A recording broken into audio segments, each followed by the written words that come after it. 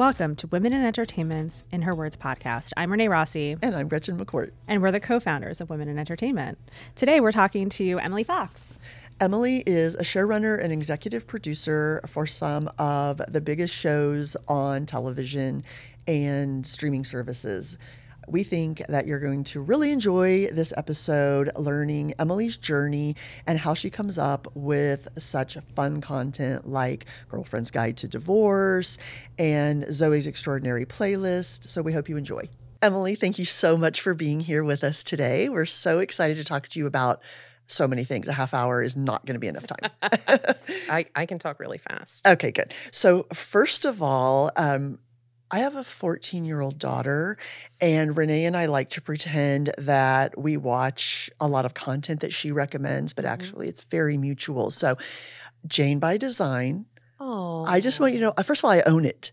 you I do? own it because that's how obsessed I am. So Kendall gave me questions today Okay. to know where is the next season. We have to have this story continue on. It's our favorite. We absolutely love that whole series. We love Jane. I mean, Andy McDowell. Oh my God. McDowell. But I want Jane to end up with Billy. Okay. Kendall wants Jane to end up with the nephew. I forgot his name. Andy's nephew who works at the Right. So we've got a lot of notes for you. Okay. I think Jane was going to end up with neither of those options. Okay. She's Oops, that hurts. well. She's 16. Think back to your 16-year-old Yeah. the boyfriend from that. That's not. That's not who you end up We have with some. anymore. We have some growing and changing to do, and our tastes might change. And It was such a fun series and just so it was so bubbly, and yes. fun, and it was kind of a precursor though to like Emily in Paris and some of these that, just the outfits and the fashion that she got to do and, that leaving reality behind that this 16-year-old could be confused for a young adult and have a job in the city when she's really a high school student out in New Jersey. Is that where she was? Yeah. she was like in Westchester. Okay. But yeah, I mean, it's the ultimate fantasy. Yeah, For yeah. a particular kind of, young person that like dreams of, who doesn't like, lie in bed at night and think about like what could be. Right. And envisioning yourself in a world that's like, in your mind as a fairy tale. And of course, like a huge part of that was about like acknowledging and seeing the reality of what it is like to be in that world and that Right. it isn't all just, cute outfits and magazine shoots. Right, There's a lot right. of work that goes into it. No, it's a great YA series for Aw. young boys and girls, and we hope that As well as can- adults. Thank you. as well as As adults. adults. Like, am I watching it on my own when she's not around? Yes, I am. I won't. I'll never tell. What? That's such an interesting world. I mean, you love that YA world. Will you tell us a little bit about? We really want to hear your journey, not just about your projects, but that is a favorite, so I had to get it in there. Okay. But your journey and how you came to that world and why? I mean, you excel and see and love it. I think I feel like I have very vivid memories of being a teenager and being a young adult, and like it was such a formative time, and I think I kept a really careful record of my own experiences, my own hopes and dreams, my own like dashed hopes and dreams. It felt like a very a complete memory. And so there's so much for me personally to draw on, like from my own personal experience, but also like the experiences of my friends, which were also, so varied and complex. Mhm. And, I grew up in Philadelphia in the 80s, like a lot happened. And social media makes it it makes it possible to remember all of that, reconnect with those people, reconnect with that time in your life, people finding old photo albums and posting Yeah. pictures where you're like, oh my God, like that, and I always say, like, everyone's like, God, the fashion. And I'm like, listen, we were doing the right thing at the time. Yeah, we That were. was correct. that hair, I was the about to say that outfits. hair. I was Oh, the like, hair. oof. The I know. It's like I wanna Aquanet go my back and- sister used for those bangs, The bangs had to go straight up in the straight air. up in the air. Like, Yeah. And the perms. Right. I And mean- it didn't look strange to us Of course at the not. No, time. no. And Looking now- back, it's like, I think back on like begging my mom for a perm. Oh, yeah. Begging her. And she was like, no. I was like, I wanted to get my hair feathered, and I was gently advised not to do that with my hair.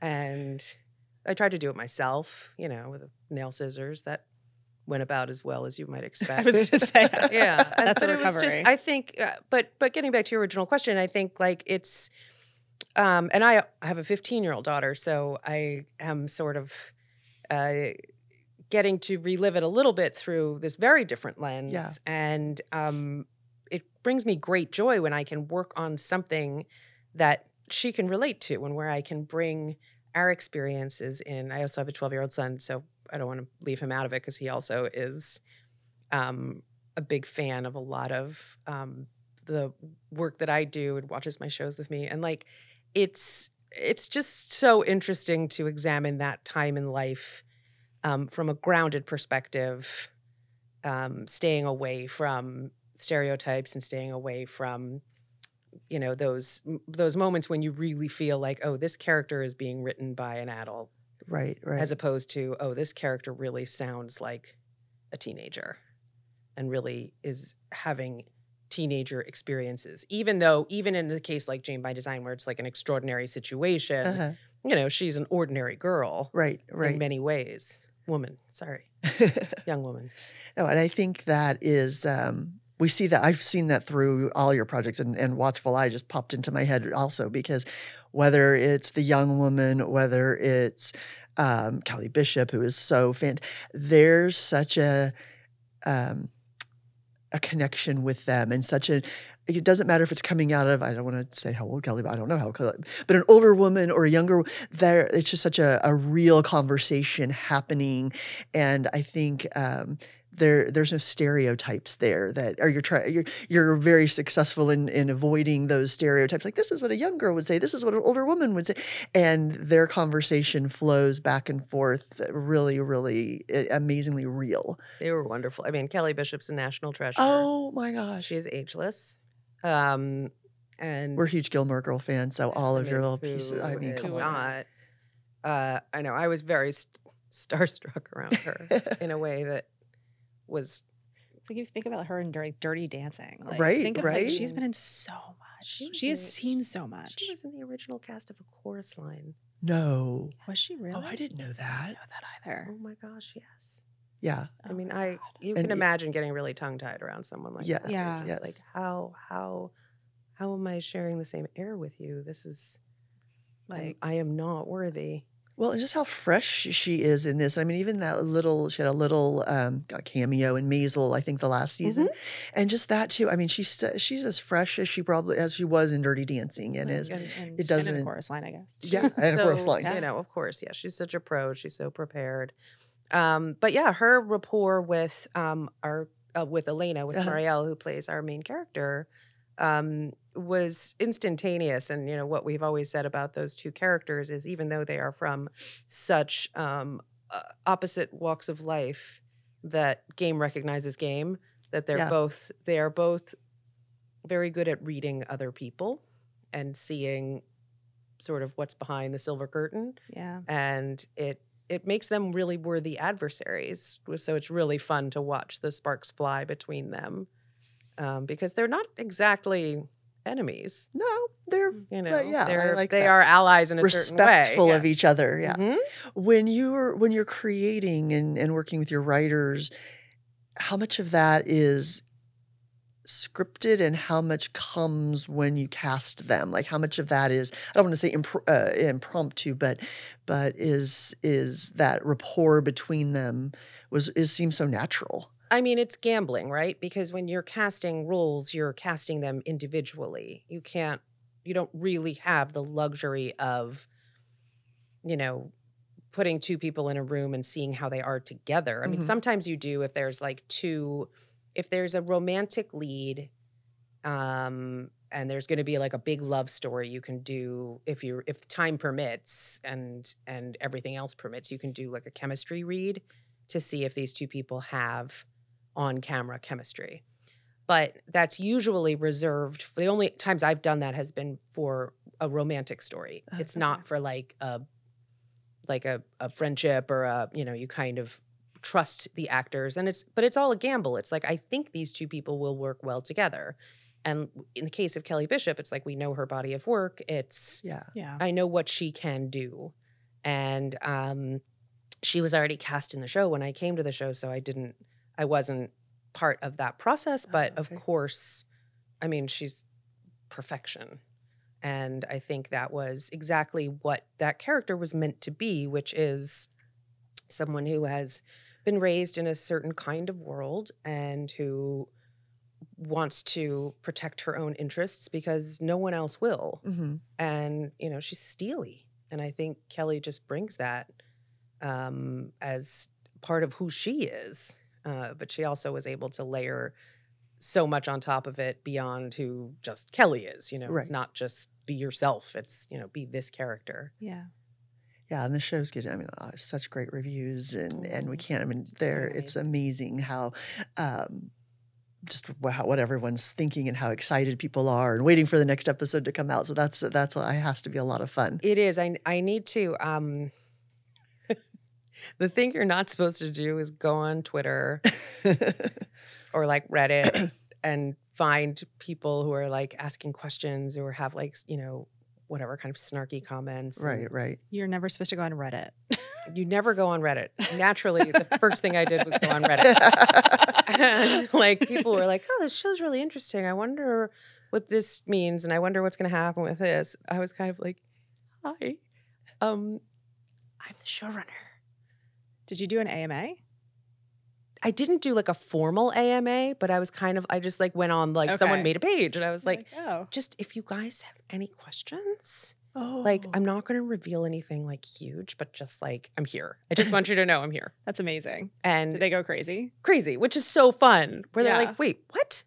They're like, what are you doing on Reddit? And I was like, listen, I love Reddit. And like, I've always wanted to just be on Reddit and actually speak authoritatively on something instead of being the dummy who's like, who's the killer on Mayor of Easttown? Like it's fun. It's fun. Yeah. And I think like when you engage in a positive way, that's like, oh my God, I'm so happy you like the show. Do you have questions? Like, that's awesome. And that way, no one comes at you with hostility. Right. No one's going to be like, well, I hate the show, and if they do, I'll be like, do you want $10? Like, can I reimburse you for your time? I feel terrible. Like, it's, but yeah, I think it's fun for, because you make a show, you're in such a bubble, you're only with, your cast and your crew and the network and the studio and the producers and all the people. And it's like, you're all sort of in this, it's like you're in a pinball machine. Yeah. And then suddenly it's out there. Right. And people are responding and having ideas and having theories. Yeah. And it's like, it's just fun because that's the whole point, right? Yeah. Right. The objective is to about it. Yeah, it's interesting. Something, it's a place of vulnerability for you to go onto Reddit because it's the actual audience. It's not press. It's not reviewers. You're not scripted of what they're going to ask and what they're going to say. I love that. So that's incredibly vulnerable of you to do. It's actually the thing that made me feel better. Like last week after the premiere, I was mostly under like a weighted blanket, like watching horror movies, and so it freaks you out. Like it's really hard to put something out there and know that like some people are going to come back with like, oh, this is so derivative, or this is really flat, or I don't really like it, or I watched it and I'll never get that time back, and whatever. And it's like that's going to happen, of course. Yeah. But then kind of going on Reddit and seeing someone be like, hey, this show's really good. I wonder if do you think it's this doorknob? And I'm like, it is not that doorknob, but I can't tell you that. But I love that you're thinking that. Right. It's just so cool to kind of see where everybody's imagination is going. Like, and I'm like, some people are like a trail in the creative process. I know. And I'm like, I don't want you to guess everything right now. do you find that when you like even just going on it for the last episode, do you find that affects your creative process? Like that you're like, oh, that's actually a really good idea. I mean, a little, because the show is like, it's sort of done and dusted. So it's like, I can't go back and change anything at this point. But the next one. Someone did say, like, I wonder if, I forget what it was that they suggested. Oh, they had seen something. There's a reference she makes to Elena mentioned something in episode 3 about Buñuel movie where like the thing with the eyeball. Yeah. And someone on Reddit was like, oh my God, the eyeball. It's eyes. Everything's about eyes. And I was like, oh my God, I didn't even realize that. Like I didn't realize. I was like, oh yeah, that is an eyeball reference. But I didn't, so it's like a little like, I want to make it seem like that was intentional. I'm like, yeah, that was, I totally did that on cool. Just play it cool. Purpose. Shh. But it's, I mean, I guess to the extent that it would affect my creative process, it's like, it's sort of hard to say because of just the timing of it all. Yeah, the timing of it all. But it does sort of give you real-time feedback from the people that the show is written for, and that's, and I do think it's interesting to see what they respond to, and which characters they like and which lines they think are funny or if they don't think it's funny at all. And I guess it's, it all goes into the mix of like, what is it that we're trying to do here in telling a story that has something to say about, life as we know it and the human condition, things like that. Yeah, no, that's it is. It's brave of you to put it out there and to be to say who you are. You could have been just an anonymous person. Yeah, I could have just been like a little white like blob with like a hat on. Yeah. We when we were going through things and preparing today, we said that we kind of have 6 degrees of Emily Fox with women in entertainment because of people who have come in. So we worked with Paul. Paul's been done our summit before. You guys worked together on Zoe, right? Together in the sense that we both worked on the show. On the show together. But I did season 2 of Zoe's, and that was in sort of at height of pandemic. So we were in a Zoom writer's room. And we didn't go to the set, and we didn't, Austin Winsberg, who created the show, he went to the set, and one of the other writers, Zora Bikangaga, went to the set. But we were mostly here in LA. So that show was the least interactive I have experienced because it was... Paul said it's one of his favorite projects of his whole career. Oh, yeah, that's so nice. He would loved that. I loved it too. That project. It was a lot of fun. Delight, and especially at that moment in time, to be able to go somewhere every day where it's like we're thinking about music, we're thinking about love, we're thinking about grief, and a lot of the themes in that show were pretty heavy, but it was counterbalanced with so much lightness and so much joy. What a fun cast. Oh my gosh. Cast is fantastic. And singing and dancing. It's like that's what we do to stave off, everything. Everything. Grief, sadness, fear, anything. And at that moment in time, I think Zoe's was sort of like, it was a great show on its own, but the timing was exquisite. Yeah. Because it helped bring a lot of people out of the doldrums. Yeah, absolutely. We also, remind me what project you worked with Julie Dirk? Julie Dirk wrote the pilot of Watchful Eye. Oh, of Watchful Eye. Okay. And we've had the Grace and Frankie, Frankie and Grace. How do they say it? Grace and Frankie.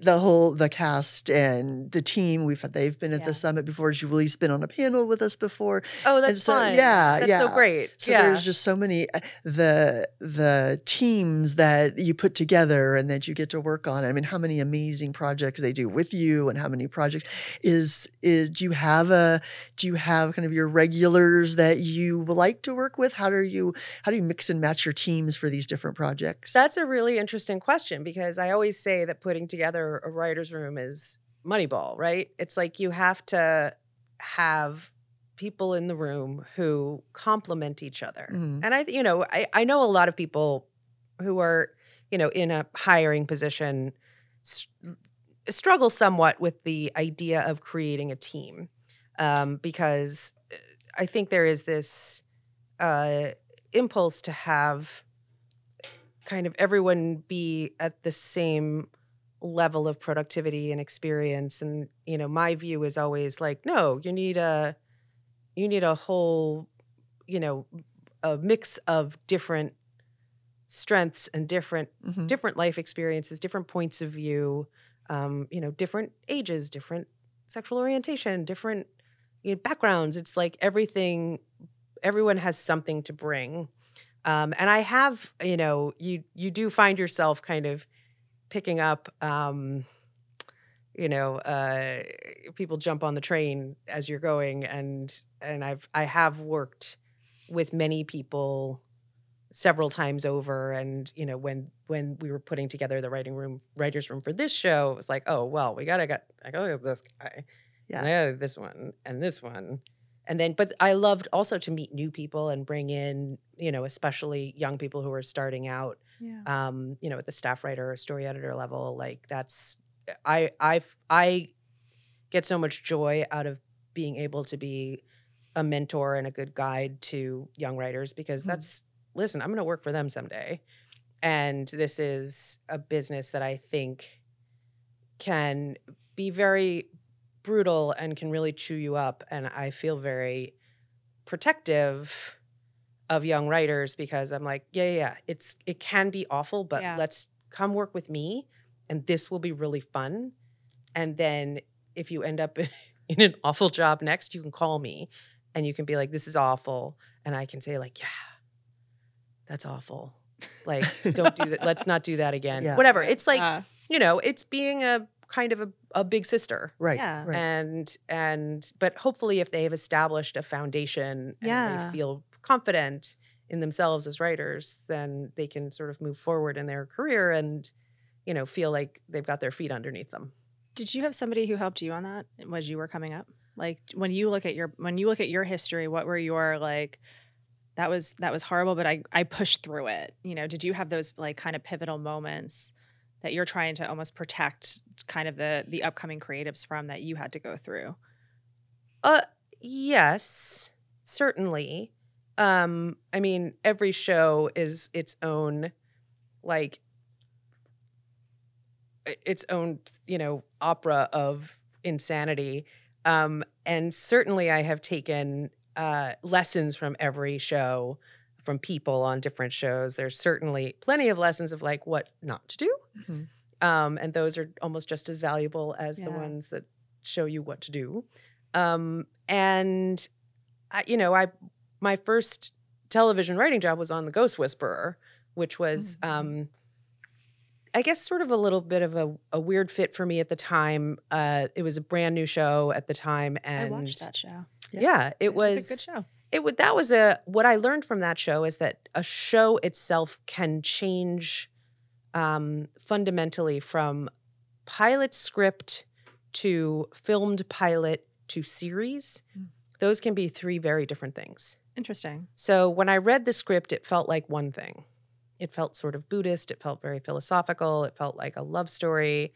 And it was all those things. But then the pilot leaned hard into the procedural component. Yeah. Or no, the pilot didn't really. Pilots can't really do that. But off of the pilot, I think the network encouraged the writers to lean into a story of the week formation, which I hadn't come to the project expecting that. And it's not necessarily the kind of writing I like to do. I can do it. And so that was an interesting sort of a maze to run through, trying to figure out how to adjust what I do to what they needed. Mm. And I don't think I did a particularly good job. I was only on for one season, but I learned a lot. It was a valuable lesson to know that like there is so much work and change that can go into a project between the pilot stage and the series, and you have to be prepared for that. Do you have a preference with everything that you've done with writing, with producing, with directing? Do you have a favorite? Do you have I want to write this, but I don't want to direct it? or is it just project by project? How involved? Do you mean, do I have a favorite project? No, do you have a favorite part you play in the projects? Oh, I was gonna say, like, if I say a favorite project, I'm gonna No, laugh. We're not we gonna wouldn't- put you in no that. favorite children. No, You- I, like, you- I you guess love I all do your like top 5. I like, it's funny because show running is, I always say it's about 15% writing, which is funny because like I'm a writer, like that's my job and my title and my skill set. But so much of it is about producing and it makes you a smart writer. It makes you a better writer. This is why I always advocate for writers to come to the set for their episodes. And that's been hard because most sets now are out of town. And you really have to lobby for that because no one is going to be super inclined to like fly the writer up to the set and put them up and whatever it is. Right. So, but I think it's vitally important to be on the set and really see like, okay, you put this thing on the page. You want this scene to be in a hospital? Like you should see how much work goes into creating that space, making it look realistic. We're going to get a location that is not in fact a hospital and we're going to bring in all this stuff to make it look like a hospital. And there are trucks lined down the driveway of this place and there's police and there's cones and like it's an unbelievable undertaking. And you should know, like, if you're setting one scene in this hospital room, like, it better be worth it. And so that's like a good lesson to learn along the way of along the path of your career, because it makes you a smarter writer because you always sort of have to be looking through a producing lens. Is this producible? Interesting. Like, is this vital to the story? Could this be somewhere else? Like, and I'm not saying you should always like cheap out. Like, if it should be in a hospital, then put it in a hospital. But like, you should know what that means. And like, I love set design. I love props. A lot of people don't care about props. I mean, the props guys care about props. But like, there's always like a props meeting before every episode. And people are like, ugh, props. And I'm like, when's the props meeting? I can't wait for the props meeting. Because like, you get to do stuff like pick, like, which pen would this guy use to write down this thing from that he's a cop and he needs to write something down on a pad of paper. I'm like, well, it can't be this pen. So interesting. Like the characterization through props is just such an interesting. It is. Like, well, in the building in Watchful Eye, I mean, it's a character. Yeah. So the exterior is a real building. Okay. In New York City. It's like on the Upper West Side, I want to say 116th, 123rd, somewhere way up. And it's a beautiful building, but it's unusual. It's on a corner, so the front of it is sort of curved, and it's got these beautiful archways in front. It's got a porte cochere, which is unusual. And but what we did was we filmed exteriors in New York. You know, every time you see someone walk into that building or walk out, that's real. But the lobby set itself was in Vancouver on a soundstage. Okay. Which is wild. So we had to recreate sort of what you would see of that exterior if you're inside. But then the lobby itself is in another country, which just blows my mind. Now, were you part of that with your props and the set design and everything? Yes. Oh, that's amazing. Yeah. It was so fun. Like I got to help pick out like what the floor was made out of. And that doorknob they're talking about on Reddit. Doorknob. Well, it's bringing your writing to life. It's like, that's so interesting and so much fun to build because you're literally taking from your imagination and bringing it to reality for the masses to see.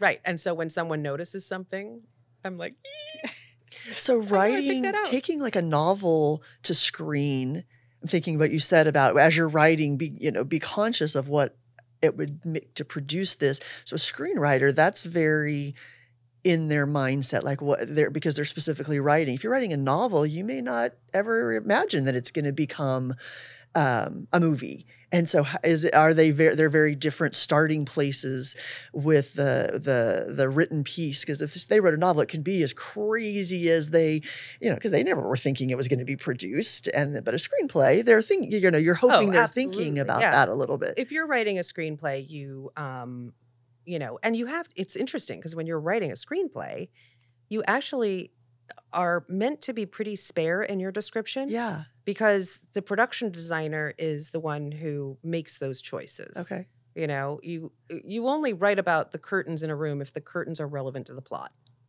Like I don't need, when I'm reading a screenplay, if we walked into a room and there was a green chair with a brass swivel base and a yellow and gray rug. It's like, no. I don't need You all walk that into a detail. room and people talk. That's Okay. it. A screenplay is you don't have a lot of real estate on the Yeah. page to describe things that are superfluous. Uh-huh. You know, when you get to the stage of you're making this movie, you can sit down with the production designer and say, I would love to have a green chair with a brass swivel base and a gray and yellow rug. But like, if you put that into your screenplay, it gums up the read and it slows people down. Like what they really want to know Yeah. is where are you and what are you saying? Interesting. It takes away from the story. It takes away from the story, and it also presupposes that like you're making decisions and taking away the agency of someone else whose job it is to Yeah. Create pick out that the world. you know, it's yeah. like they know things that I don't know because I haven't been trained in that. I am not in fact a production designer, and I love working with the production designer, but I'm always going to defer to them if they say no, we have to do something. We can't do brown velvet. It looks terrible on camera. Right. Yeah. Then see you later, brown velvet, Gotcha. for instance. Okay. Oh, I'm sorry. I actually wanted to back up a little bit Okay. because one of the things I think going through this is just you have such a breadth and depth of experience. How did you decide on this career path for yourself? How did you get into it? Decide is a big word. Or how did you fall into I it? don't know if I did decide. I think, well, I moved out to Los Angeles with a job. I had been offered a job as an assistant working for a director, a feature director. And it took me a while to get oriented out here. I didn't, I moved here from New York. I'm from Philadelphia originally. And I didn't quite understand Los Angeles. I didn't really understand Hollywood. It's like a lot of intersecting gears, and it took me a while. I think it takes everyone a while to sort of figure out like, okay, how does this all work? Yeah. Who are all these people? And at the time, I always joke about this, that it seemed like every top executive at every company was either named Mark or Tom, and I could not keep them straight for the life of me. And and at working as an assistant, a huge part of what you keep is the phone sheet. Yeah. And I would someone would say Mark something, and I would just write down Mark, and then just put a last name because there's so many. But then it turned out that Mark hadn't called at all. And then when you call them back, they're like, we didn't call you. And then that's embarrassing. I was a terrible, terrible assistant. Terrible. For that, in that first job. And then I had a couple of other jobs, and I ended up working for a literary agent. And that, by the time I got to him, I was a good assistant. And because I understood in which direction the merry-go-round was moving. And that was very interesting to me because a huge part of the job from his directive was read scripts, read everything that comes in that door. And he was a literary agent, represented feature writers and directors. And so I just started reading everything. And I thought, I would love to do this. And I got an idea for a screenplay. And I was sort of batting it around, and he and I had sat down to sort of talk about my future. And he said, do you want to become an agent? And I said, I think I want to become a writer. I want to have an agent. And he said, well, can you write? And I said, maybe. And so he said, go take a class. And there's like all these classes you can take. I took a class called Writer's Boot Camp that was fantastic. It was a 6-week class. And I wrote a draft of a screenplay. And then I sat down with my boss again, and he said, how'd it go? And I said, I loved it. I loved it, loved it, loved it. The class required you to write for a certain number of hours per week, and you could spread it out however you wanted. And because I had this full-time job, and agency desks are pretty busy, I was mostly writing on the weekends. And I would sit down at 9 a.m, and I would look up, and the sun was going down because I was so absorbed in it. Mm-hmm. And I said, that's never happened to me before. I think maybe this is the thing I want to do. And so he, quote unquote, fired me so that I could collect unemployment. He said, take 6 months, see where you get. You've met everybody in town. You know all these people. You've worked for me for 2 years. You know how this works. See where you get. And he kind of threw me in the swimming pool a little bit. In the deep end. Yeah. But it was the greatest favor anyone has really ever done for me, which is that he kind of kicked me out the door and said, look, if you're sitting down at 9 o'clock and looking up and the sun's going down, that's what you should be doing. That's Yeah, love. 100%. Yeah. That's passion. And so that was I wrote this script called Blockhead that was about what happened to the Charlie Brown kids when they grew up. And I knew you couldn't sell it because you couldn't get the underlying rights to use the characters. And everyone said, don't write it if you can't sell it. And I was like, nah, I'm going to write it because I want to. And I did.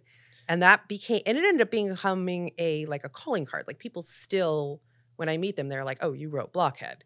And I mean, this was like 150 years ago. So it was a really fun script. It was sort of right at the very, very, very beginning of like sort of reboot fever.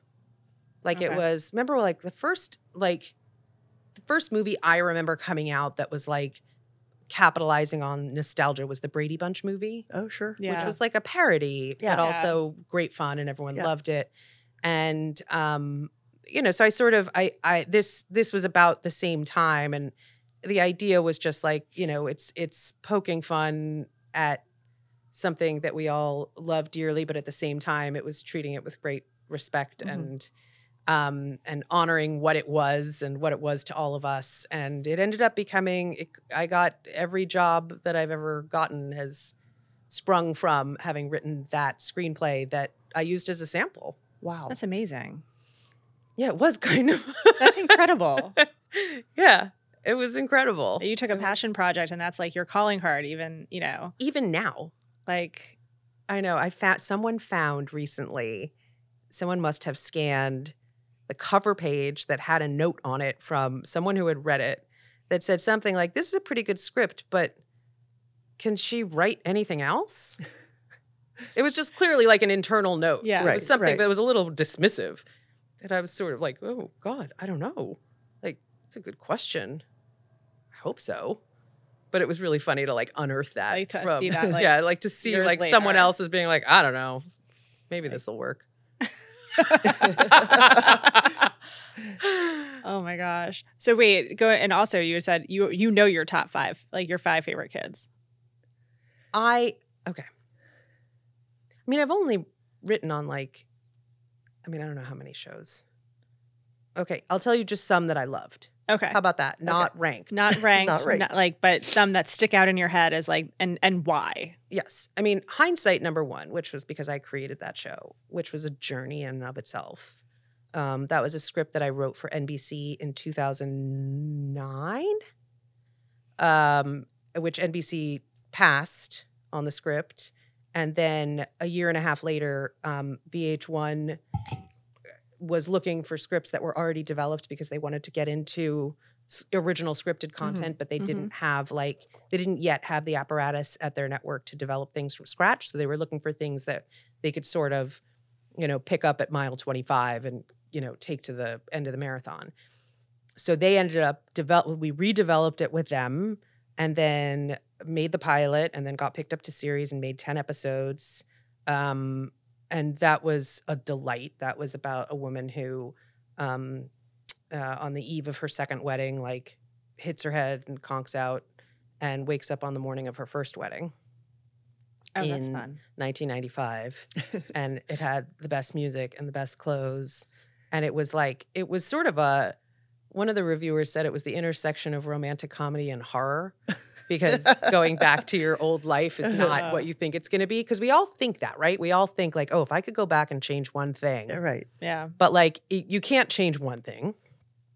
And also do you really want to change it? Yeah. It's the ripple effects. We're all where we're meant to be at a given time. Right, exactly. So Yeah. but this explored the temptation and the satisfaction and then the extreme dissatisfaction of doing that. And so that was so much fun. That was my first time really show running. I had a co-showrunner, my dear friend Johnny Norris, who also worked on Jane by Design. Oh. That's where we met. And we had such a blast. And we filmed in Atlanta. And that was just that's where I feel like I learned every valuable skill that I employ to this day. And I loved the actors and I loved the sets and I just loved the whole thing.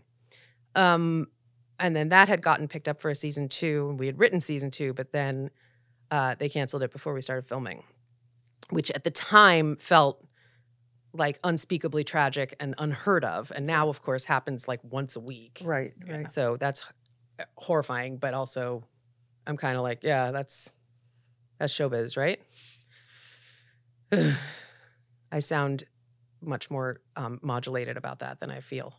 And then one of my other favorites was Daybreak, which I wrote on for Netflix, which was created by Aaron Eli Colite, who's another dear friend. We met on that show, and that was set in the apocalypse in Glendale, and only the teenagers had survived. So that was a very different kind of a young adult show.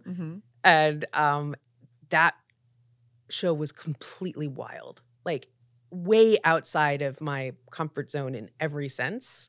But, Aaron really pushed us all to just go someplace real crazy.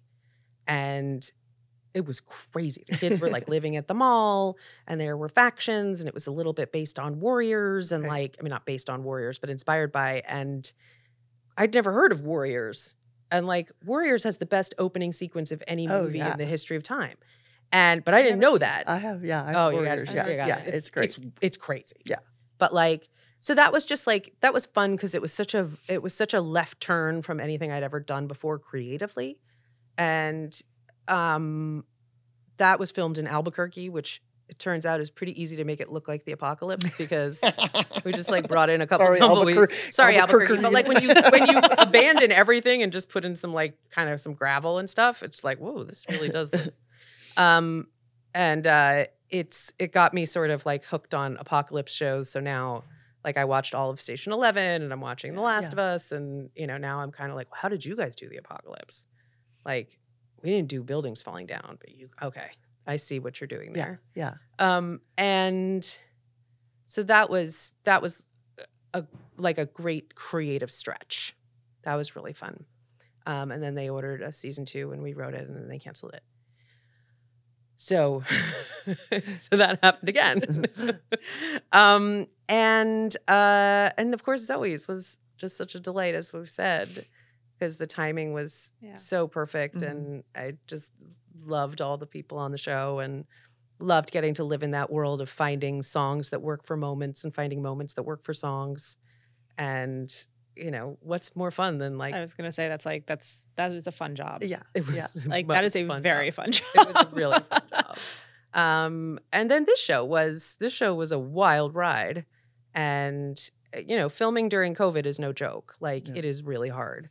And you have to be really, really careful and you have to be really compliant. And there was a lot of testing and there was a lot of fancy footwork because if somebody did get COVID, like an actor, you had to write around that. Right. And with something that's really carefully constructed, like a mystery with a lot of different, you're playing this very careful game of chess and it's like one of your pieces is not available for 10 days. Yeah.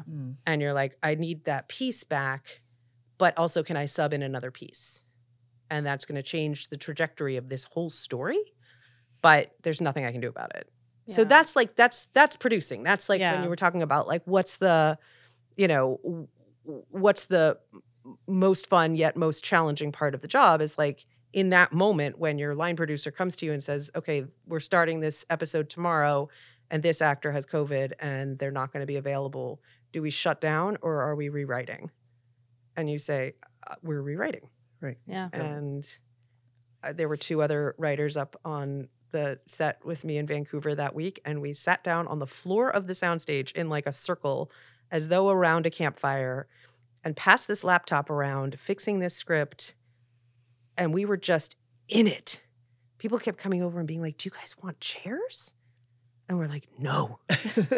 Like, we need to be like on the floor. This grimy, freezing cold concrete floor. And I was like, I just need to do it. I need to do it. Yeah. Like, if I'm in a chair, I'm not, this is too serious for chairs. This is floor work. And we just did it. We changed the story and got some actor who was on their way to the airport. We're like, can you turn around and come back and do this episode.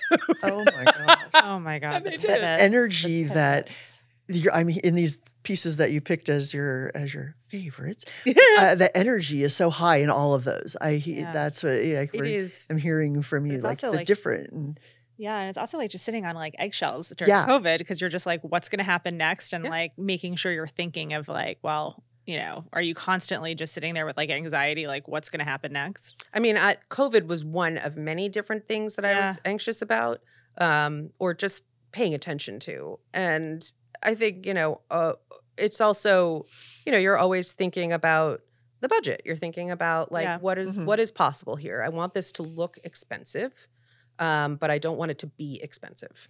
Yeah, And that's not everybody's sort of first thought when they're writing a show. And I've sort of learned to make that my first thought because some of the shows that I've worked on have had very tight budgets. So I've sort of, I've learned a couple tricks. And, I've learned not to set scenes like on a boat, for instance. that could be expensive. Boats are always expensive. You can't, like, no boats. right. Triangle of Sadness Yeah. can do a boat. I'm Right. not doing a boat. Right. It's and I've yeah, it's exhausting, but at the same time, you get that sort of like you get in a groove. It's like you hear about people who are runners. I'm not one of them, but like where they're like you get to that yeah, you push past the painful part of it, Mhm. The the discomfort. part that I don't push past, where I'm like, this is painful. I'm not going to do it. But where you get to that, you get Yeah. that high where you're like, oh, I'm just whacking moles here. I'm just Yeah. like, Yeah. just You're just bring getting me a it done. problem. I'm going to solve it. Bring me another problem. I'm going to solve it. yeah, I can't solve this problem. Let's find someone who can. And that's a huge part of, I think, what made this show successful was just sort of keeping our wits about us. yeah, And you have to have a sense of humor. You cannot, you have to like take the job very seriously, but at the same time, not take it seriously. And that's finding that balance is really hard. And getting other people to find that balance is hard, where people like start to freak out and you're like, Mhm. hey, this is a television show. We don't work in the ER. yeah, Like Right, no one right. is, I don't think anyone's going to die. yeah. I hope. But let's put this in perspective. Right. And Yeah. like Keep it grounded. let's find a solution. Every problem has a solution. And one of the best sort of like pieces of advice I got, or lengthy, like a scroll of advice, was at the Writers Guild has this program, the Showrunners Training Program, which I have not taken the whole, I think it's like 6 or 8 weeks or Mhm. something. I did the crash course that's one day. And that's when they sort of, it's like listening to the greatest hits album. And Glenn Mazzara came in and talked about the difference between a problem and a crisis. And a crisis is anything that threatens to shut down production. Everything else is a problem. And every problem has a solution. And then he gave us like a list of 10 things to do in a crisis, which I have written down and printed out and framed and needle pointed and everything. But it's the most important. There's 2 that are really important. One is don't respond when you're hot, which is That's like, fair. That's every. Yeah. That's It's every like crisis advice in for the life. world. Yeah. Yeah. And the other was ask your friends for help, Oh, interesting. which was, I mean, it's almost like one of those pieces of advice that goes without saying, but at the same time, you're like, oh yeah, I can ask my friends for help. And sometimes the help is just, can I vent to you about this? Person who is not involved with this at Mhm. all. Mhm. And I mean, I have miles of texts with like Aaron Colite, who was not working on this show and has his own like crises and fires to put out on his own show. And I'd just be like, oh my God, Listen to this one. listen to this one. Yeah. And he'd be like, man, that sounds awful. And I was like, yeah. And then I felt better Yeah. because Yeah. I had shared it. I had given somebody else some of the pain. It just sounds really cruel, but it was helpful. And it was really helpful too when I would like text a friend and be like, I'm losing it. And they'd be like, is there anything I can do to help? Like, do you need me to write the script for you? And I'd be like, well, no, but I really appreciate that you offered. Yeah. And because it can be very isolating, Yeah. where you're like, I guess this is just my problem now. And it's not being alone. Yeah, it's not being alone. Yeah. You're not on a ship in the middle of, the water. Getting No. back to boats. Getting back to boats. Not Never in the boats. triangle of No sadness. boats. Yeah.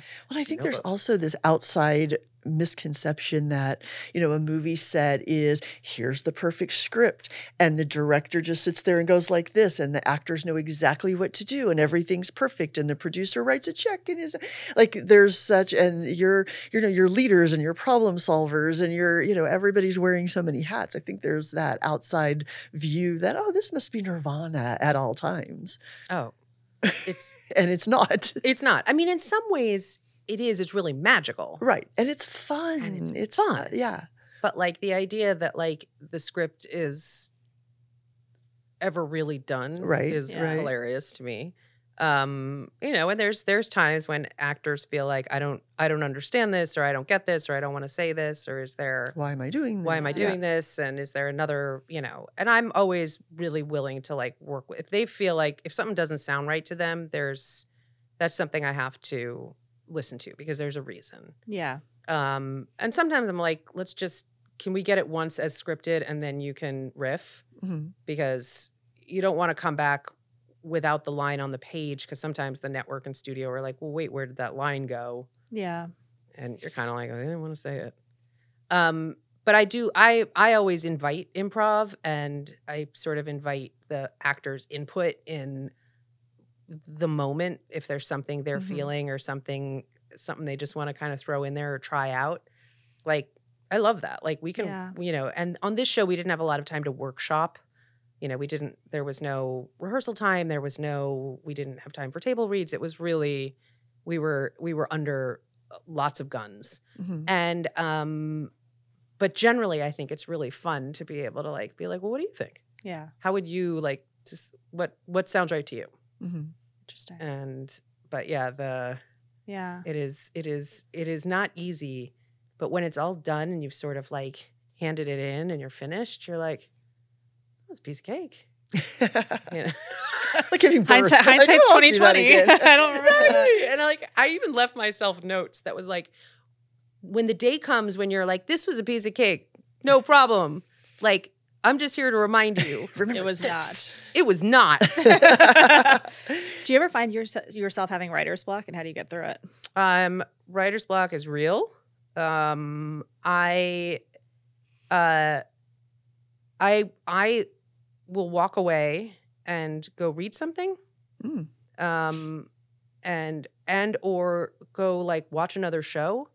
Like you have to free your mind. I mean, real writer's block is a serious thing. Yeah. And I don't think I've ever experienced like real honest to God writer's block. But like I have been sort of like overpowered by like procrastination bugs. And like that's, the only thing that's going to be the antidote to that is a deadline. Yeah. And I take deadlines pretty seriously. I don't blow past them because it stresses me out too much. But I always say, like, if you're staring at the screen and nothing's coming out, like, you got to walk away from that screen. Mm-hmm. And you have to, people are like, ideas come to them when they're driving. Ideas come to them at the gym, I hear.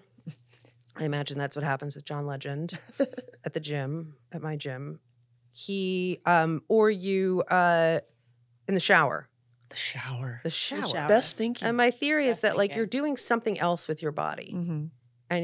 and your brain is working on that, and that relaxes this really tense muscle Mm-hmm. that is struggling so hard to find an idea. Yeah. The other problem is like it's like right before you fall asleep, and that's a disaster because you're like, oh, that's the best idea. I should write that down, but I can't lift my head or my arms, so I'm definitely going to remember this in the morning, and you never do. Or sometimes you write something down, and then you see it in the morning, and you're like, that doesn't make any sense. That was a terrible idea. But it is true that like you have to give yourself a little like grace and just walk away from the thing and say like, I don't have it right now. Mm-hmm. And I might not even have it tomorrow, but at some point I'll have it. And also like you can call a friend. Yeah. Like on Millionaire where you're like, I'm stuck on this thing. And they might not have an idea, but even just talking about it might get you to an idea. Something. Yeah. Yeah. You mentioned like kind of handing thing or the studio being involved with the evolution of your career. Have you seen a lot of changes from when back, like Ghost Whisperer, like was more true network, and then with all of the streaming services, all of the media conglomerates, that are you seeing different a difference in your work because of where, you know, who's overseeing that or where it's going eventually? Oh yeah. And it's dramatically different, and the pace at which it changes is dramatic. You know, 5 or 6 years ago, what was Hulu? Right. You know, and 5 or 6 years before that, Netflix was red envelopes that came in the mail and brought DVDs, and then And you is it kept them. more freeing? Is it It's more easier? free. Or is it Creatively, it's a lot more freeing. There are Uh-huh. definitely streamers where I've worked where like anything goes, where you get almost no notes, where you can just sky's the limit. And, you know, certainly like at Netflix, when they order a 10 episode series, they're just asking for 10 hours of television. And you can divide it up any way you want. Oh, interesting. So you can have a 20-minute episode, and then you can have a 50-minute episode, because they just needed to add up. I think this was the case the last time I worked there. Again, it could have changed. Now I could be speaking out of school, but like that was unbelievably freeing, because with broadcast or even with basic cable, it has to come in at a very precise time. Like this, like Watchful Eye has to be exact between 42. I think it's between 42:00 and 42:30. Wow. Like you have a 30-second window, and if it's 42:32, it is too long. Wow. And you have to like go shave out frames, and that's cool though. I mean, editing is, to me, is magic. It's like you can do anything. But it has changed. It's changed creatively. It's changed the pilot cycle. Like it used to be that like you went into the broadcast networks and you sold a pilot idea in August or maybe July or maybe September. And once I sold something in November, but that was an outlier. And then you write it and you hand it in before Christmas. And then you do one rewrite after Christmas. And then they make decisions about which pilots they're going to make. And then they make them in March. And then they decide what's going to go on the air in May. And then it all starts over again. And that's what used to be. And that's still sort of the case at the big networks, kind of. Except for now, everything is totally year round. And you can go anywhere. And it feels, too, like there are more outlets springing up all the time and becoming interesting and becoming Hulu and being like, oh, yeah, we have The Handmaid's Tale and we have, you know, all this cool stuff. And they devote the resources to it that it needs, and they make it amazing. And people will come. It's like if you build it, they will come. So it's, you know, and it's interesting the way like the fortunes ebb and flow with the fortunes of these big, like corporate entities, let's call them, like Disney or NBC Universal. Like these are huge companies with like stockholders. And so you're even on your own, in your own little microcosm of your show, you're still thinking about the health of the company. And you're still thinking about how am I contributing to strengthening this company's bottom line. And it's not enough to just be critically acclaimed, and it's not enough to just have like, you know, decent ratings. It's, you really have to distinguish yourself. And that's hard because like everyone thinks they're making a good show. Right. But, you know, some of them sink and some of them swim. Yeah. Well, I guess that leads me to my next question for you is one of the things that you had said and, you know, had mentioned was just shows being canceled. Yeah. After a pilot or after a season, you know, and obviously that pace has sped up based on how much content is now out there based on the streamers and all of the different avenues and channels. It's like, what would you tell young creatives right now to just stay inspired? Because, you know, it's like this industry, it's like there's more opportunity to be shut down while there is enough opportunity to thrive at this point, right? I mean, the good news is that the appetite for content is bottomless. Yeah. Where everybody needs content. And, you know, we've always said it's like playing the lottery. It's like, oh, you bought one lottery ticket? You didn't win the lottery, but next season you'll have 2 lottery tickets. Yeah. And then 4. And then this is becoming math, which is outside of my purview. But it's just like the longer you stick with it, I think the real currency is original ideas. Yeah. I think more and more what we're seeing, and again, there is a downside to this, but new writers are coming in with original ideas, and because there is such an appetite for content, they're vaulting over the what we knew as sort of the ascending ladder of seniority at a television show, where it used to be that you came in as a staff writer, or you came in as an assistant maybe, and then you got promoted to staff writer. And this is sort of an apprenticeship. You're starting off at a show. You are probably, perhaps one of the younger people there or one of the less experienced people there. And you get to watch, you get to see how the show gets made, and you don't have a ton of responsibility, but you're at the table. Yeah. And then you work your way up and you get to where you are a co-EP or an EP on the show. And then maybe you'll have your own show. But by that time, you've worked on a show for 6 seasons and you know what you're doing. So that was the old model. That's from the Pleistocene era. Now, what we're seeing more and more is young writers they have an idea and they end up selling the idea, but then they're like, okay, how do you do this? How do you make TV into TV? Mm-hmm. How does this script become a show? And then the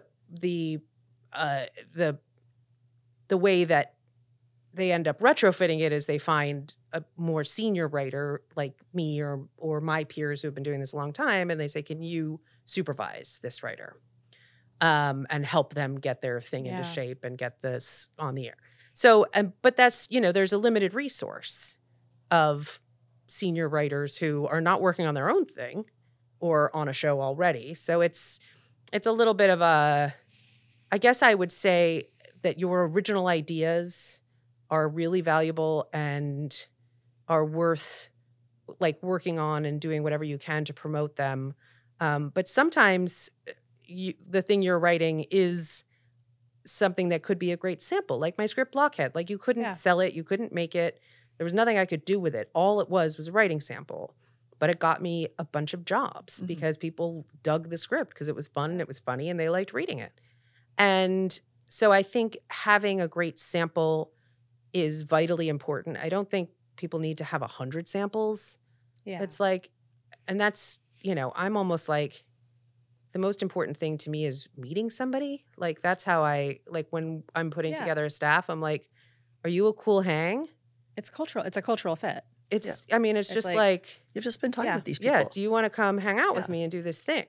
If you've gotten to me, if I've gotten your sample, then you can write. Yeah. Right. Because there's so many gates between just someone with a script and, oh, I'm submitting this for staffing. Mm-hmm. But I always found it when I was first starting out, I went to the movies every Friday by myself and would just see whatever was coming out during the day, day movies. Day movies are the best. Day movies are the best. I miss having time for day movies. Yeah. Very, very much. But that was I was young and carefree and could make your own schedule. And I go to the mall. But that inspired me. That was and then because I was learning how to write a movie, I was there as a student. Do you have a favorite movie? Do I have a favorite movie? Or I always say you have to have three favorite. You can't ever pick one. Oh boy. Do you have a? Goodfellas is the movie that I think I reference the most often. Okay, that's a great one. Rosemary's Baby is the other movie that I reference the most often and was very handy and referenced often in Watchful Eye because it's also a haunted apartment building in on the Upper West Side. And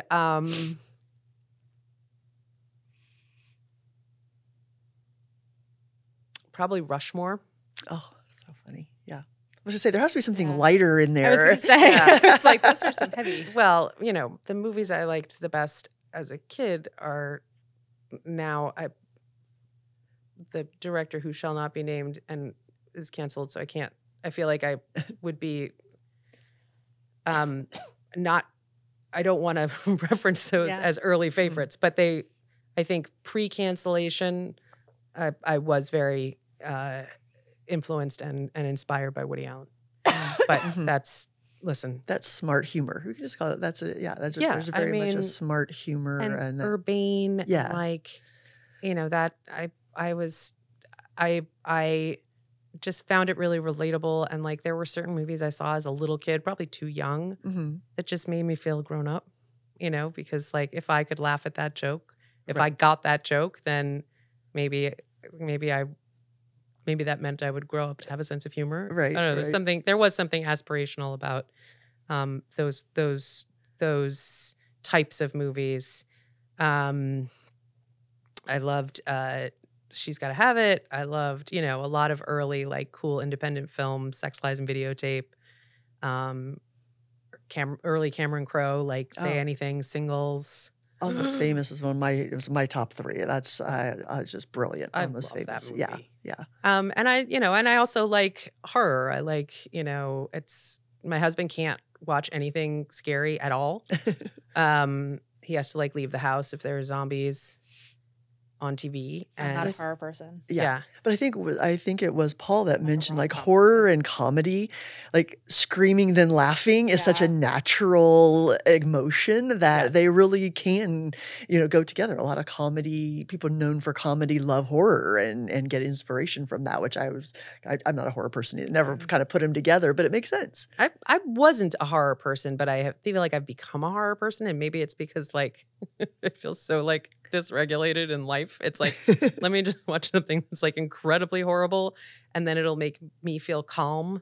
Where I'm like, well, that was horrible, but now it's over. Yeah, And it wasn't real. It And came through it. I don't live in the hereditary house, and that's that person's problem. But yeah, and then some of my favorite. Someone asked me recently what my favorite TV shows were, and I kind of went back to the vault, like early favorites, like Moonlighting and 30 something, and Felicity, and oh yes, just really living in that world. And I loved original Beverly Hills 90210 and Melrose Place, like just those fun escapist soaps. And they're meant to take you out of the reality, right? Like, Yeah. That's the whole point. And I think that's probably why horror does it too, right? Because this is not reality. And that's the whole point of viewing, is you can go into your imagination and it's escapism in some ways. Yeah. And that's sort of, I read this book a couple of years ago. I listened to it on Audible, called Sapiens, that was about the history of Homo sapiens. Fascinating. And it said that that's the thing that makes humans human, is that we can envision another world, that we can tell stories, and that is the sort of like, that was the divide between sort of us and the rest of the animal kingdom, is the capacity to be able to envision like a higher being, a god, or being able to come up with an alternate story to the one that you're in. And that struck me, obviously, because I'm still talking about it. It's really profound, because I think there is something amazing about the tradition of sharing stories, sharing mythologies, and it lives, it lives, and it lives beyond even Library of Congress, that was my initial goal. It's like, I just want to be in the Library of Congress somewhere. It was something that lasts. Yeah. And like, there's a novelization of this movie I wrote, New York Minute, that has my name on it. And I'm like, there you go. Library of Congress. I'm in.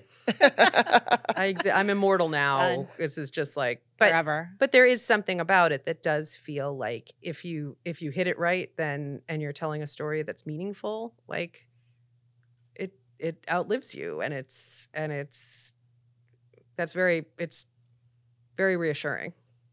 That's an amazing goal and an accomplishment. So, no big deal.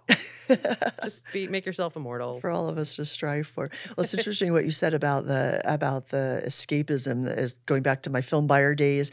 There's data that supports films that were made to capture something in time right then, like when the war in Iran, or we just experienced it with She Said this that it's too much. It's too in. We're living this every day. Why we would never go escape to see this where we need to go escape. It doesn't have to be fluffy. It can be horror. It can be this, but something that's not our current reality. And those those films, those projects, they just miss because we're watching it every day. Why would you want to go to your happy good place of going to a movie theater or your time with Netflix, whatever it is, and watch what you're living every day? You just don't want to. Right. But that also speaks to how something becomes like almost like a file that you can come back to Yeah, you later. can do it later. Yeah, yeah. I wonder if people felt that way about All the President's Men, where they're like, do I have to go watch a movie about Watergate? Meanwhile, I love All the President's Men. Oh, yeah, you can go back to it later. Absolutely. Time capsule. Yeah. And like when we were trying to explain Watergate to the kids, we're like, we're going to watch All the All President's Men. Yeah. They thought it was it's just that, very dry. When it's timing. Timing is everything, right? Yeah, but it's also like, I was just encouraging a friend yesterday to watch broadcast news, but I laid all these caveats all over. I'm like, it is really dated. Yeah. It is very dated. But at the time, it felt so current. Right. And now it's like, oh my God, videotapes and like these giant, there's a giant video camera, but like it's,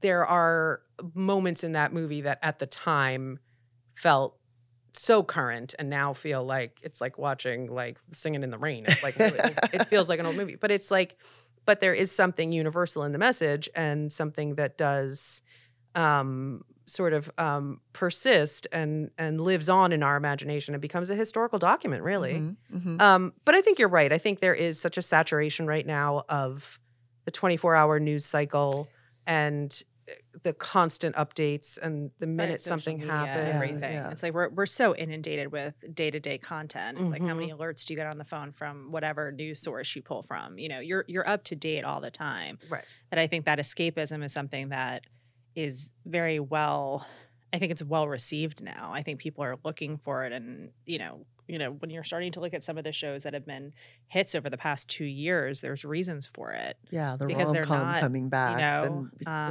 the mysteries coming back, the comedies coming back. Even talking about what comedy looks like now and how important it is. Oh my gosh, like Abbott Elementary and Ghosts are two of my new favorites that I absolutely love. And it's interesting too, because having worked on 2 different shows during COVID, we talked a lot about like, do we acknowledge this in the reality of the show? And there were some shows that did, like Shameless had a whole season where it was like they were wearing masks. The morning show did too. Yeah. And it was like, there is a choice you make where you're like, we are going to acknowledge this. And in that moment watching Shameless, I was like, I remember thinking like, you guys are wearing masks? Yeah. Like we're all wearing masks. Yeah. It's a bummer. But like for anyone who's going to go back and watch that, again, it becomes a historical document. It places it in time. And the day will come when we all are, I hope, looking back and saying, oh my God, remember when? Yeah. But we chose in the world of The Watchful Eye to, create a world where either COVID was over or COVID had never happened, or, we didn't deal with it because I felt it was enough of a fairy tale and it removed enough from reality with the supernatural component and the, some aspects of it that were just sort of, I hope, timeless, that I felt like we didn't necessarily need to anchor it in a particular year. Yeah.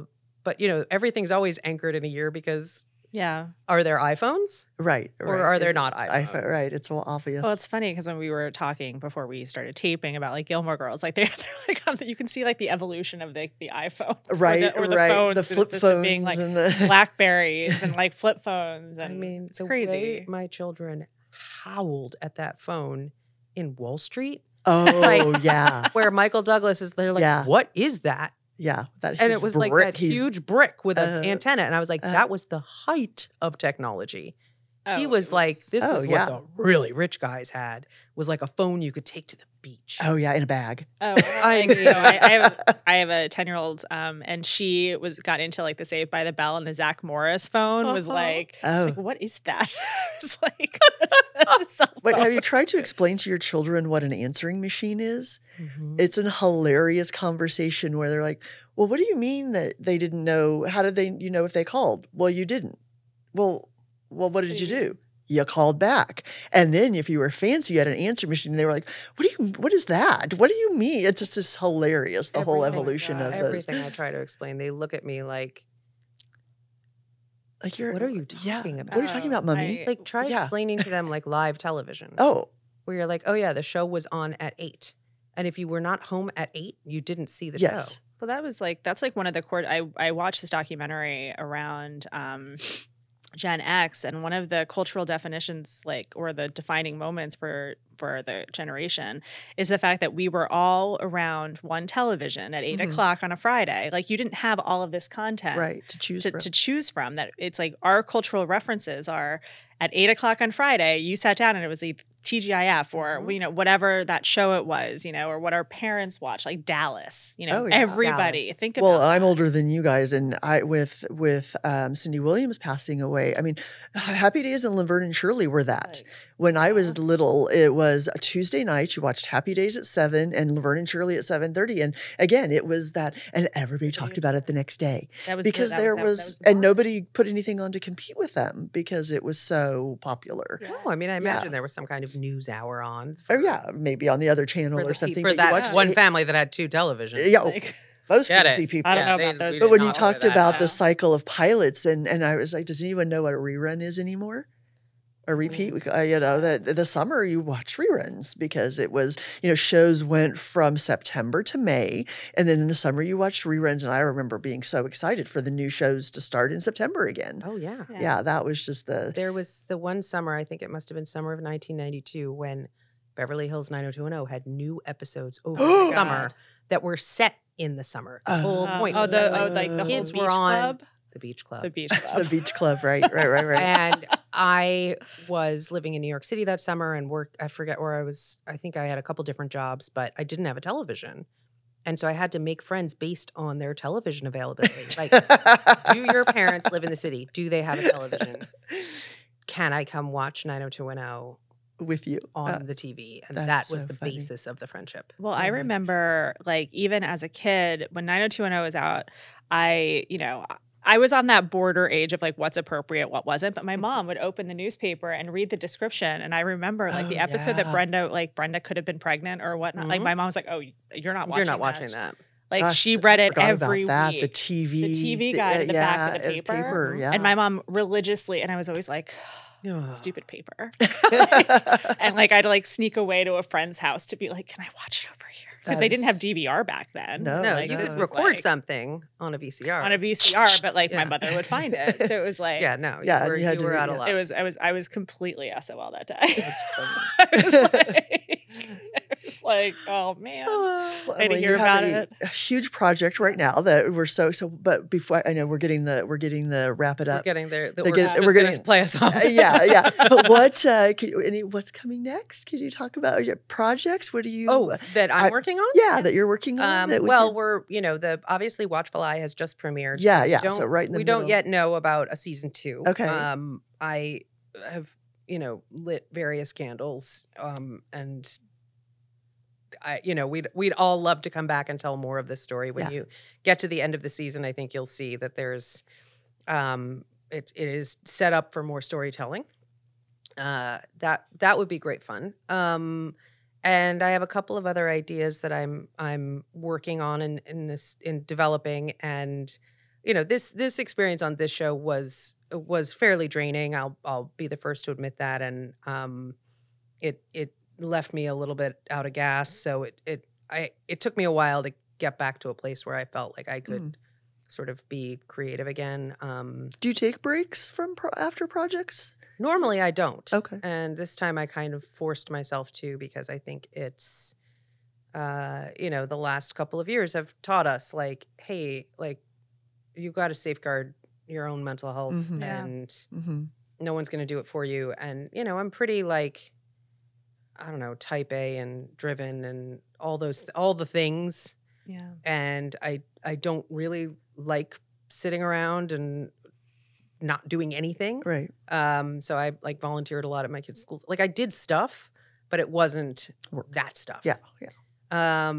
But I do think it's important, you know, as I sort of, you know, get more experience under my belt and sort of am able to look back and say like, oh yeah, I should have taken a break there and I didn't.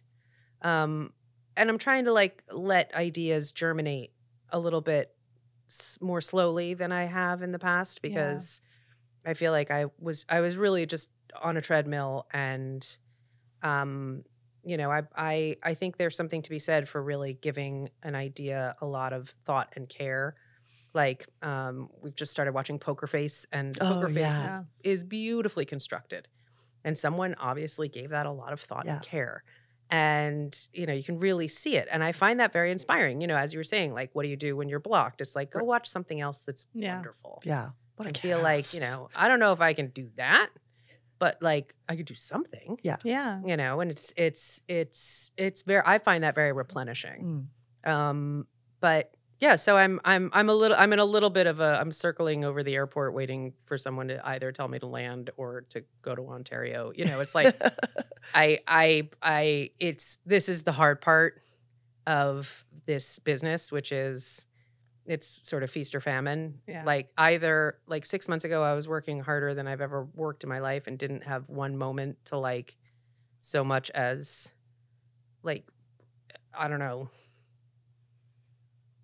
get a haircut. You know, it was like there was nothing. It was like I'm working or I'm passed out. Yeah. Yeah. And then you finish it and then you're like, okay, now we wait. Right. Yeah. And that's like a hard pivot.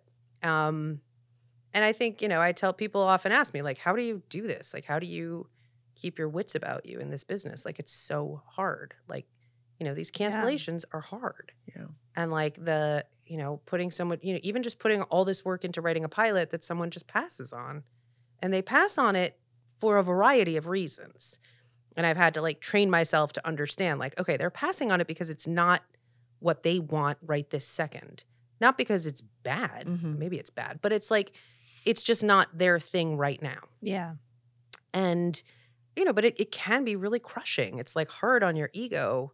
You know, especially if you're, you know, basically an A student and you're used to people saying like, hey, you did a really good job on this. A/A-, you know, versus like, you know, getting a pilot passed on feels like a big F. Mm-hmm. And I think it takes a strong stomach, but I also think it takes perspective and having support from, I mean, friends and family, like mostly friends, family, sure.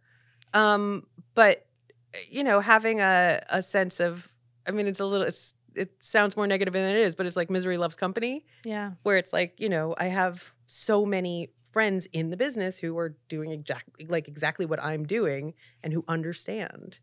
And where it's community, it's finding your kindred souls in the process that you can commiserate, you can celebrate, you can grieve together, you can face all of that together, and that's something that is so irreplaceable.